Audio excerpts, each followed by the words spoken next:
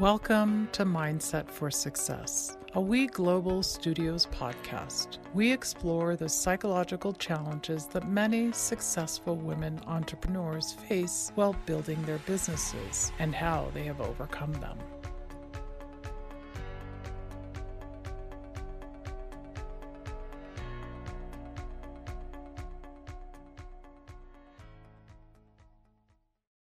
I'm your host, Dr. Leslie Knutson, and I'm very excited to welcome today Eliza VanCort. Welcome, Eliza. Thank you so much for joining me. Thank you so much for having me. I'm so excited to be here. I'm going to start by telling our audience a bit about you, which is kind of hard to make it into one space because it's incredible. Eliza VanCort is the best-selling author of A Woman's Guide to Claiming Space, and an in-demand speaker and consultant on women's issues and DEI. The founder of the Actors Workshop of Ithaca, she is also a Cookhouse Fellow at Cornell University, an advisory member of the Performing Arts for Social Change, and a diversity crew partner and member of Govern for America's League of Innovators. Eliza, you had an inspiring and challenging childhood. Would you share with our listeners a bit about your growing up? Sure. So I had a pretty stable and happy upbringing. And by all accounts, my mother was actually one of the best mothers anyone had ever met. My aunt talks about it all the time. But when I was 4.5, my mother became paranoid schizophrenic. Mm-hmm. And after that, my world was just completely upended. And I ended up getting taken by her 3 times illegally across the country. One of the times I hitchhiked across the country by truck, from truck stop to truck stop. So by the time I hit kindergarten, I was a pretty terrified little girl who had gotten into a headspace where I was conflating invisibility with safety, really. Mm-hmm. Mm-hmm. And how did you get to your journey of becoming an author? Well, that's a tough one. It was quite a journey. Well, I think at first it had to do with me learning how to get out of that mind space of like, I'm going to hide from the world. And then right when I was kind of feeling like I was getting my bearings in 2013, I was riding my bike. Sounds unrelated. I swear it's not. And I was hit in the head by someone's car while I was riding my bike. And they were texting and driving. Don't do that. And I got a subdural hematoma and a bilateral brain injury. And I lost a lot of my ability to remember things in the short term. And also my communication was severely compromised. And the process of building that back up, I was forced to actually break down the HTML of communication. And afterwards, I thought, wow, I actually understand the mechanics of this, because before I was intuitive in my communication and I had to become more mindful. So I started giving talks, and the final kind of push for the book was that women would follow me to the bathroom. It sounds strange, but women will understand this. And they would kind of sidle up to me in the bathroom and they'd say, I got to ask you a question I didn't want to ask in Q&A. And suddenly I realized it was the same questions all over the country, all over the world, really. And so I thought, what if I took the knowledge that I learned during my recovery and all of these questions that I've been answering, and I brought them out of the darkness of the bathroom and into the sunlight. And I actually almost called the book Conversations in the Bathroom, but it was really my way of scaling what I had learned, because hopefully you don't need to be, hit by a car to be able to grow and learn and change. You can also read about others' experiences. And I guess part of the communication was also given your sort of upbringing and all of the stuff with your mom being paranoid, that communication was a key to being heard too in the world, in a way that maybe it was hard for your mom to be heard, but you were able to be heard by being a good communicator.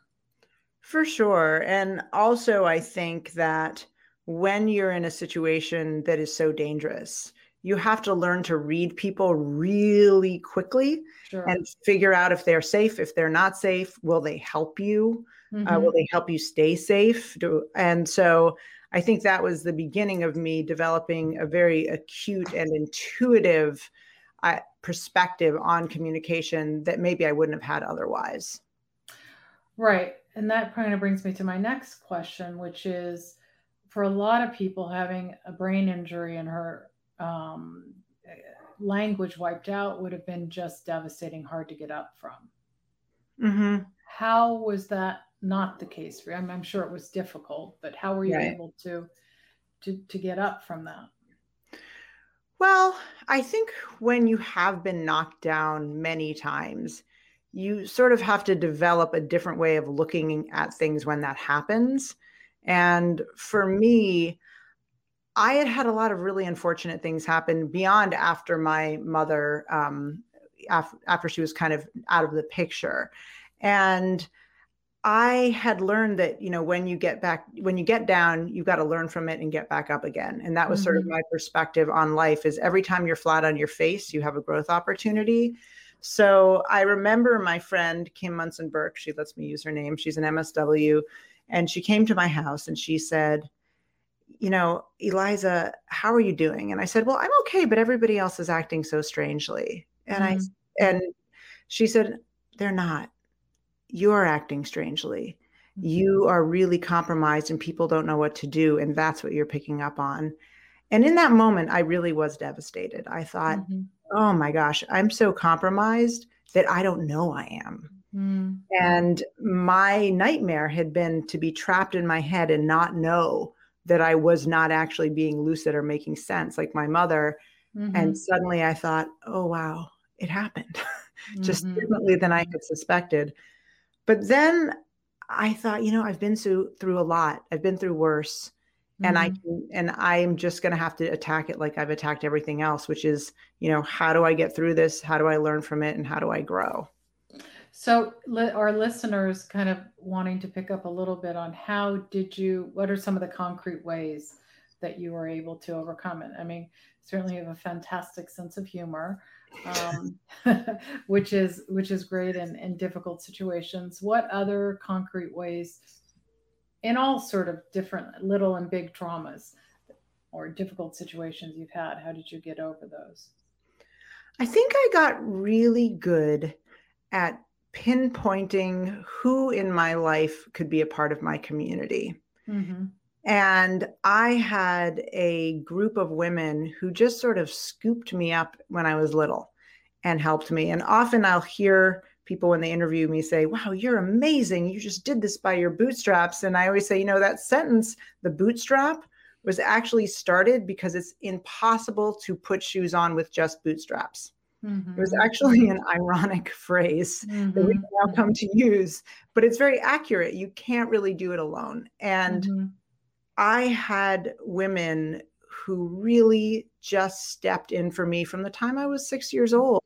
And by the time I had my head injury, I had developed a community that was so strong that my ex-husband did not cook a meal for 6 weeks because we had a meal rotation and people were just coming over and bringing meals.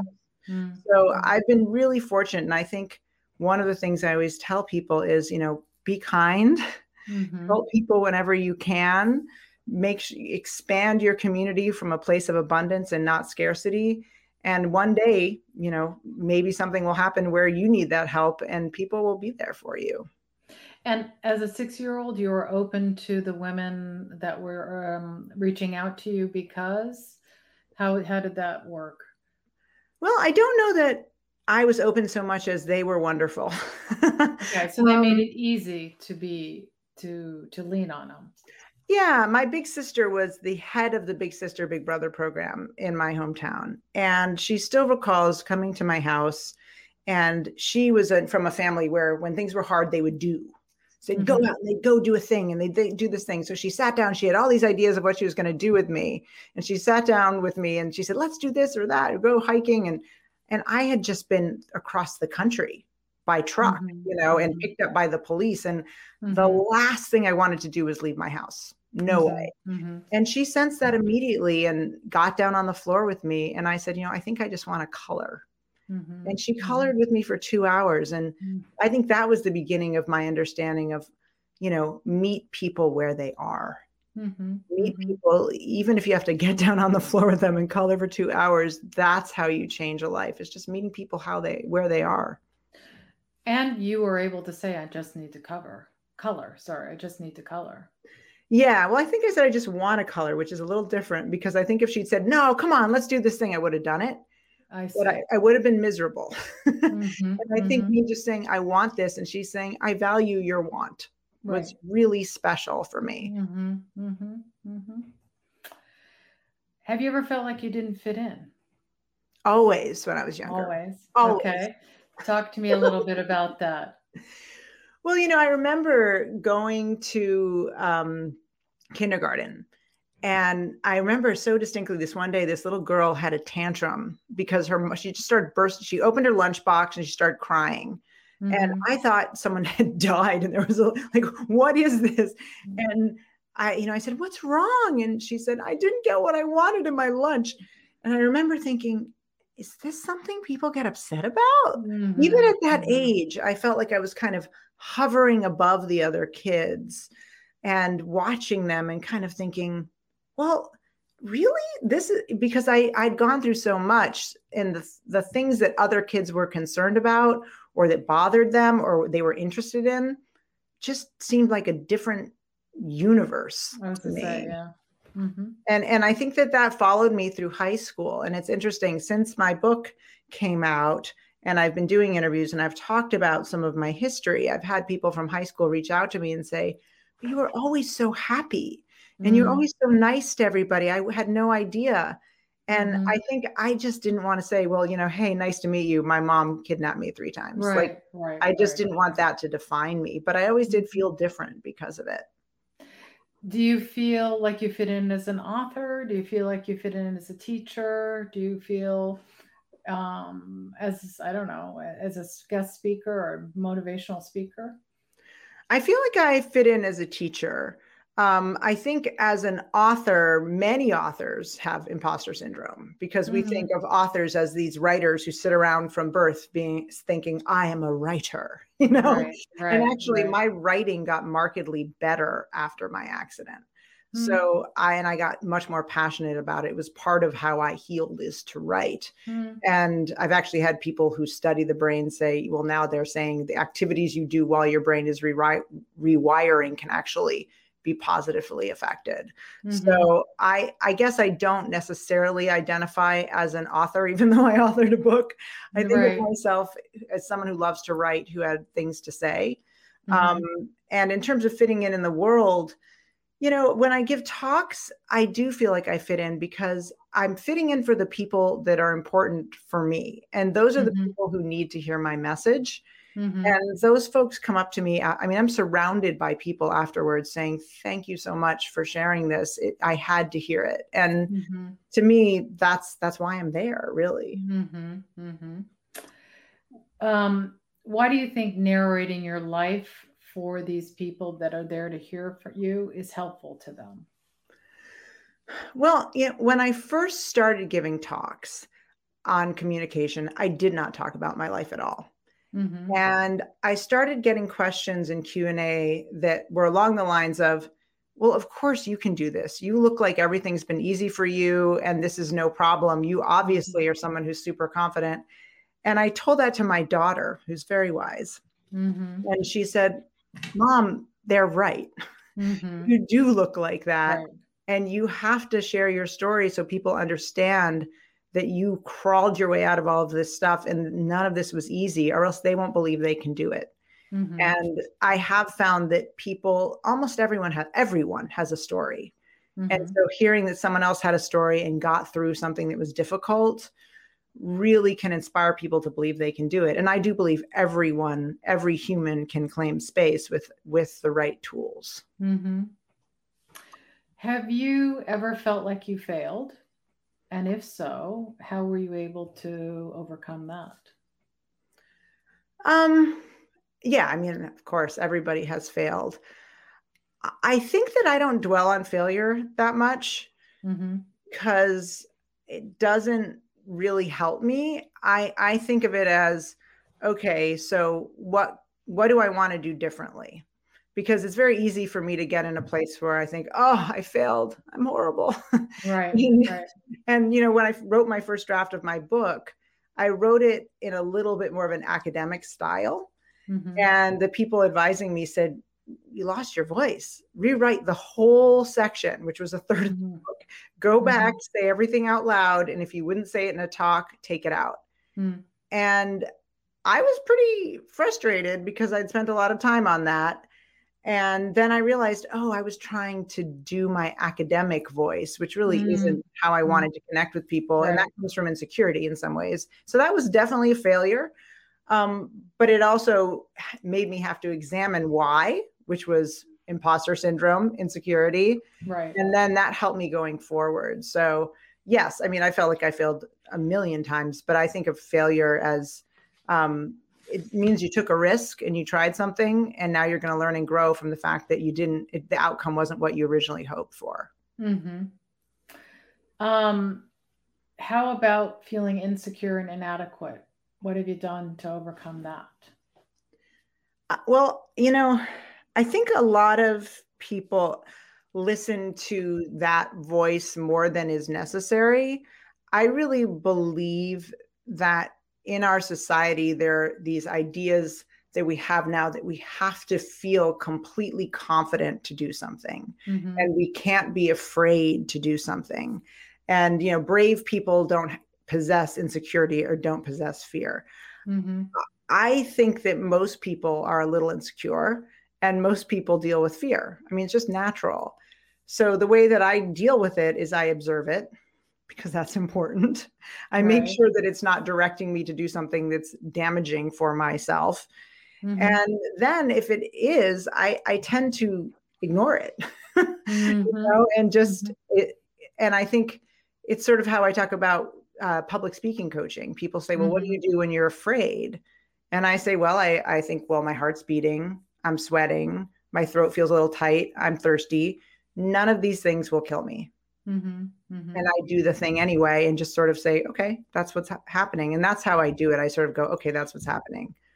But I think partly because of my childhood, I've erred on the side of logic, sometimes to a fault, because I fear letting my emotions, reign over me, because my mother was like one big ball of emotion. Right. Right. And certainly you use this, at least with the texting accident, in the sense that if you had gotten stuck and I can't talk, I can't communicate, then the fear would have overcome you, I guess. Oh, yeah. Yeah. And instead, you kind of like to organize your world to have a way forward that gives you something to plan for and look forward to. Right. Yeah. I mean, for me, there's a big difference between what we feel and if we do the thing. And I have seen one of the biggest barriers that my students have faced, and I feel like I've lived many lives because I've seen so many students go through the doors of my studio. It's not lack of talent that holds people back. It is a lack of trying. And these are people who are often the best students. And so they don't want to make a mistake. They don't want to be wrong. And that fear of failure cripples them. And are there ways that you've learned to help these students overcome the crippling fear of failure? Well, I mean, the way that you teach acting, the best lessons you get are from failing. I will say when I was a student, I don't really remember when Phil, God rest his soul, amazing teacher, Phil Gushy, would say, oh, Eliza, that was a great exercise. I don't think I recall one time that happened. I definitely remember when he told me I needed to do it differently. And I would work on a Thursday. We did Tuesday, Thursday classes. If I messed up on a Thursday, I had to wait all the way till Tuesday to try to rectify it. It used to drive me nuts, but I learned a lot. And so in my class, I always say, I want you to fail. Like, I want you to fail big. And, I encourage failure. And for you, do the past times that you feel like you didn't do your best have given you sort of a different way to look at things going forward? In other words, it didn't allow for you to stop, but kind of gave you ideas of your strength? Well, it's not necessarily that it gave me ideas of my strength. I think it gave me ideas of my weakness. And it allowed me to say, oh, I'm like, for example, for years, I had mild disassociation from my trauma that I didn't even realize was mild disassociation. And I would not make the best choices when I was in that state. And so I had to learn, I've had severe trauma. So when I start to feel X, Y, and Z, I know I have to isolate myself, go to my room, meditate, not talk to people until I feel like I'm more in my body. And a lot of my mistakes have come from an outgrowth of my trauma. So for me, it's not necessarily about like, oh, this is my strength. That's helpful, but it's also, what are the things that are going to bring me to my knees? And how do I make sure that doesn't happen? And it also means you have to be comfortable with saying, I have weaknesses. Yeah. Oh, so how do you do that? I'm really good at that. And how do you teach that? Let's pretend to your kids. Not your kids, your students, your kids. I have a plaque that I actually have two of them in my house. One is in my bathroom in my room, and one is in my kitchen. And it says, the life you live is the lesson you teach. And I don't go around saying, here's a lesson, kids, although I probably do that more than my kids want. But it's more like I try to model that. For example, I have very hardcore ADD. It's bad. And since my accident, it's gotten worse. And so I will say to my kids, I need an assistant to work with me or else I'll forget appointments. And then recently, actually, I lost my assistant and things fell apart for about a week. And I said, this is because my system isn't in place. Right. So and my kids were like, oh, we had a conversation about that it's important to have backups, things like that. So, I think living the life that you hope that your children or your students will live is really the best teacher rather than talking at people. And also de-escalating the negative. And mentoring, it's okay to get help and it's okay to make mistakes. And you just sort of find ways to move forward in a different way going forward. Yeah. I mean, the first day of my acting class, I give out the first assignments and I say, just so you know, you're all going to be absolutely horrible. You're going to be so bad. It's just going to be a bloodbath. And that's fine. Because if it isn't, that means you didn't dive in and try it and you have no idea what you're doing yet. That's why you're here. Right. And it makes people feel like, phew. And, when they come in and they mess up, I'm like, good job. That was a massive failure. And I can tell you really took a risk. And it just helps people to get to a place where they do that more. Eliza, thank you so much. You were very inspirational and I appreciate so much your time. And I can't wait to hear and learn more about you.